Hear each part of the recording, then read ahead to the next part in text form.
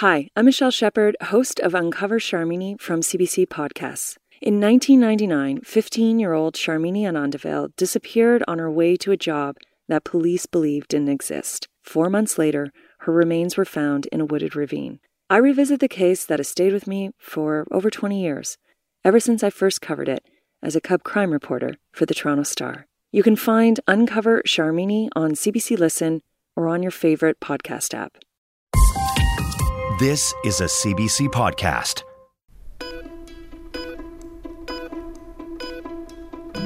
Welcome to The Dose. I'm Dr. Brian Goldman. Today, we're talking about P1, the COVID variant of concern that's taken hold in BC and is spreading east, and what you need to know about it. So what's the weather like in Vancouver today?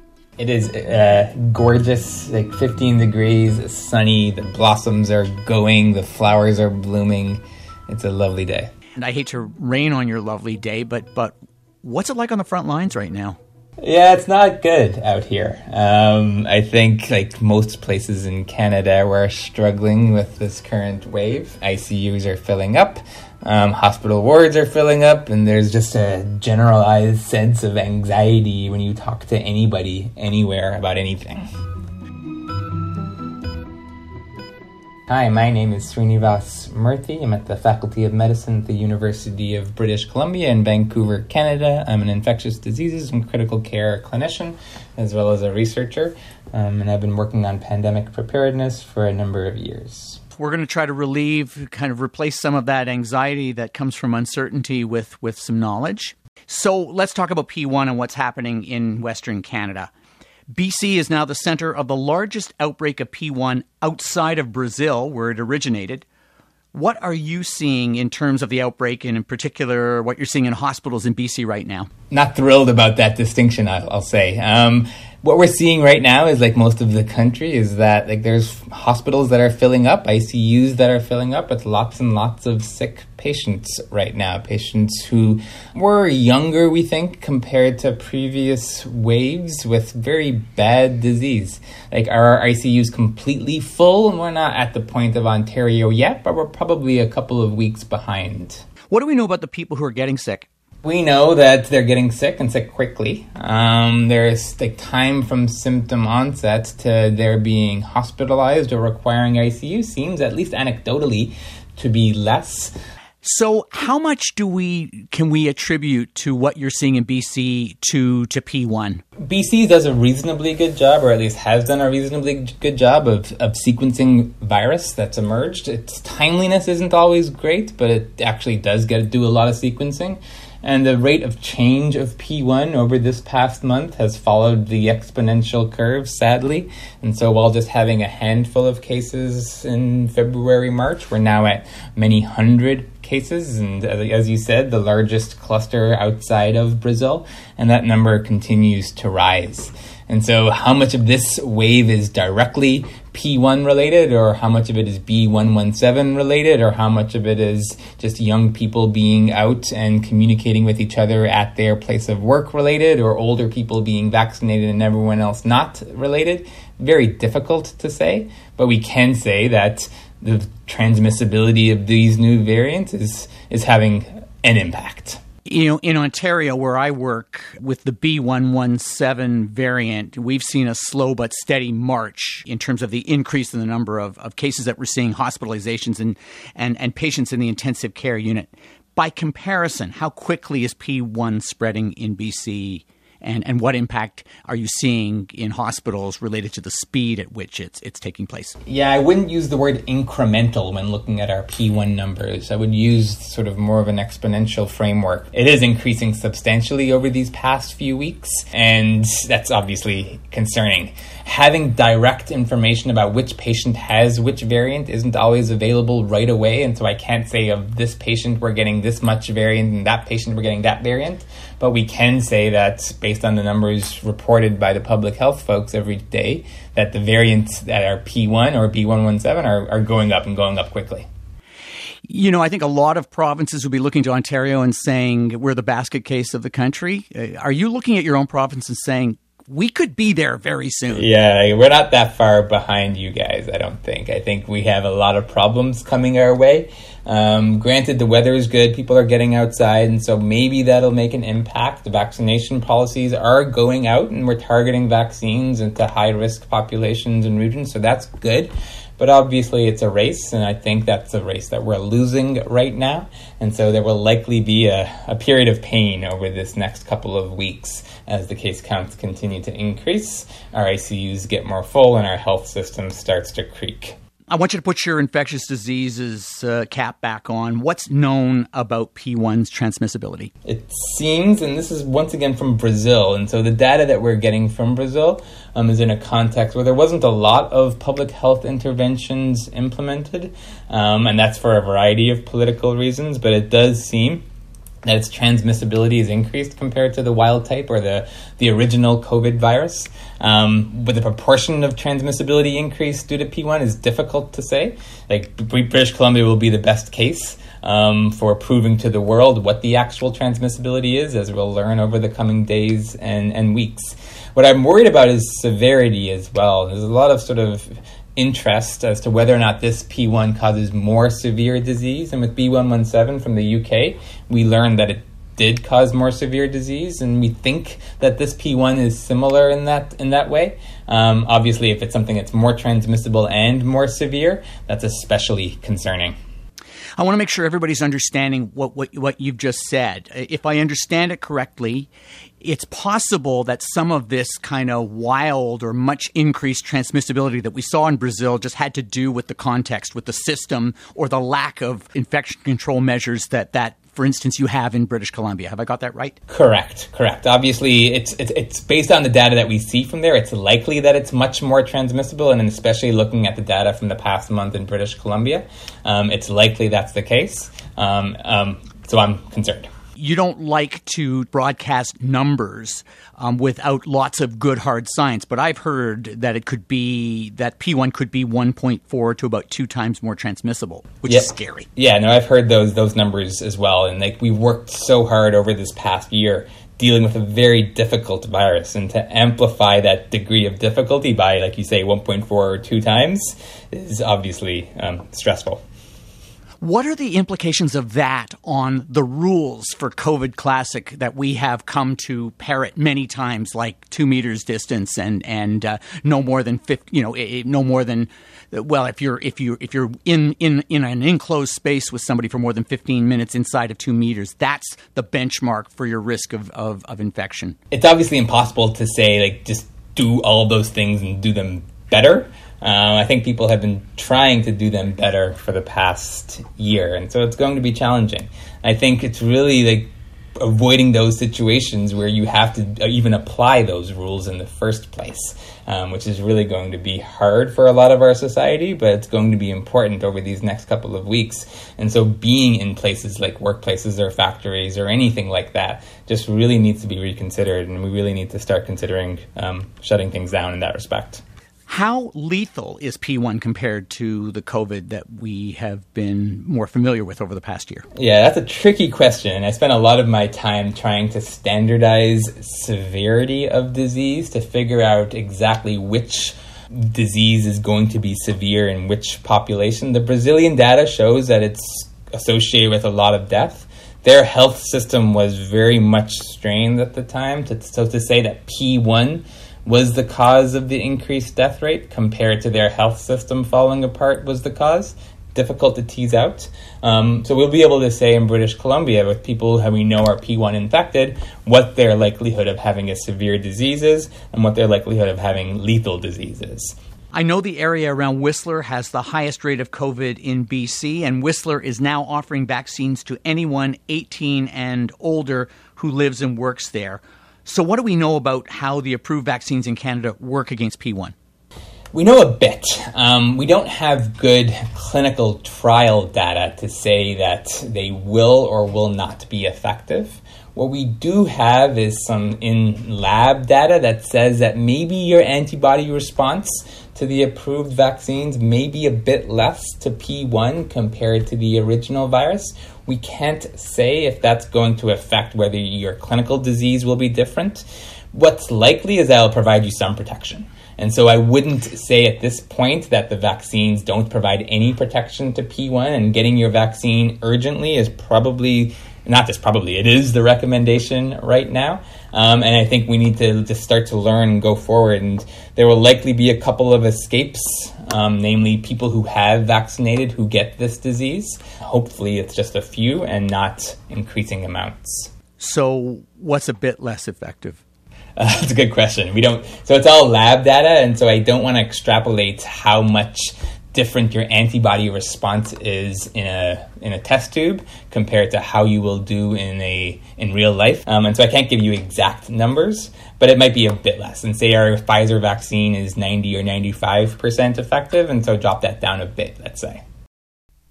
We're going to pause here for a short break, and we'll be right back. For the doom scrollers among us, one of the more disturbing aspects of the P1 outbreak in Brazil is that many people who got COVID in the first wave have gotten reinfected. For people in Canada, to what extent can P1 reinfect someone who had the classic COVID or another variant like B117? We don't know. And so we think that there have been reports, obviously, from Brazil, and a significant number of people who were infected with an original virus strain who then get the P1. We do know, that the vaccine provides probably better immunity than natural infection, and so getting the vaccine should prevent you from getting P1 from that perspective. And there hasn't been that many people in British Columbia and in Canada who were infected proportionally compared to Brazil anyway in that first and second waves. And so, yes, it's still a risk. People who have been vaccinated or who have had infection should be vaccinated in this coming vaccination rollout. And so I'm not as worried about the reinfection perspective from a natural infection. I'm more worried about the immune escape from vaccination itself. It hasn't been peer-reviewed, but I do know of one study out of Brazil that said out of every 100 COVID-19 survivors, anywhere from 25 to 60 could become reinfected if exposed to P1. Yeah. Well, that's an alarming figure. It's a high number, and it hasn't been peer-reviewed, and I've seen that paper, and it's based on a lot of assumptions going forward, and obviously it's for the doom scrollers, it's a concern. As the data emerges from British Columbia, we'll start to see how real that is.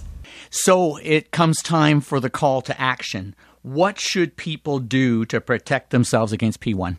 The same thing they've been doing individually. I think it's time to hunker down right now. I think these next couple of weeks with the case counts as they are the time to really lock this variant down to make sure it doesn't continue to spread across our population, both in British Columbia and across the country.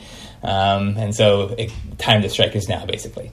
And so if you don't have to go out of your house or don't have to go to work, don't. That being said, go outside, play, all those things that keep you sane, but keep your distance from others. And what are you advising people about the 2-meter rule, about the 15-minute rule inside? I think if you are following public health orders for those circumstances, namely wearing a high-quality mask and maintaining distance and keeping your interactions time limited, on the balance of risks, you're protecting yourself as much as you can. P1 is spreading to Alberta. We know that. How's it getting there? I can't speak to the exact cases, but it seems like they're reporting interprovincial or international travel. And I think we all appreciated that, with our borders, our provincial borders being open, people do travel back and forth. And Whistler, for example, had people traveling from all across the country, traveling there to go skiing as of just a couple of weeks ago. And so I would not be surprised to see ongoing spread across the country outside of the Atlantic provinces as interprovincial travel remains. What would you advise someone who wanted to travel to a different province? Right now is not the time. Right now is the time to stay close to home. Essential travel should be really considered as to how essential it is, and obviously non-essential travel should not happen. What about someone who wants to travel internationally right now? I guess it's a question of why you're traveling internationally. I think we're more of a risk to other places rather than the other way around. Traveling to places which have less disease than us, which is a lot of places, I would think those countries would look askance at Canadians who have one of the highest rates in the world right now. Is there value right now in quarantine, in self-quarantines, as a way to mitigate the risk of international spread of P1? So I think, I hate to say the cat is out of the bag in Canada already, but all of the border stuff, it could have been useful quite some time ago. Right now, with the situation we are in, with ongoing community-based spread, our positivity rates in the 8 to 12% range across most of the country, I think we have bigger problems to solve rather than our border right now. What should Canada be doing right now to stop P1? So I think it's where it's being transmitted. And so in British Columbia, we don't want it to spread within British Columbia. And so minimizing workplaces or factories or indoor places where it's being transmitted. And so everything that's not essential, close down. And our definitions of essential need to be very stringent. An Amazon warehouse that can redeem a product within 1 day is not essential. Most of our factories really aren't essential, and we can figure out a way of paying those workers to stay home, at least for a short period of time while we figure this out and get disease control. I think keeping our provinces and our travel limited to only absolutely essential travel only is obviously crucial. I know our airplane companies continue to travel across the country. That should be a question. And then sort of the vaccination rollout. And I think making sure that our vaccination rollout is targeted to people who are at higher risk of transmitting the disease and higher risk of getting the disease.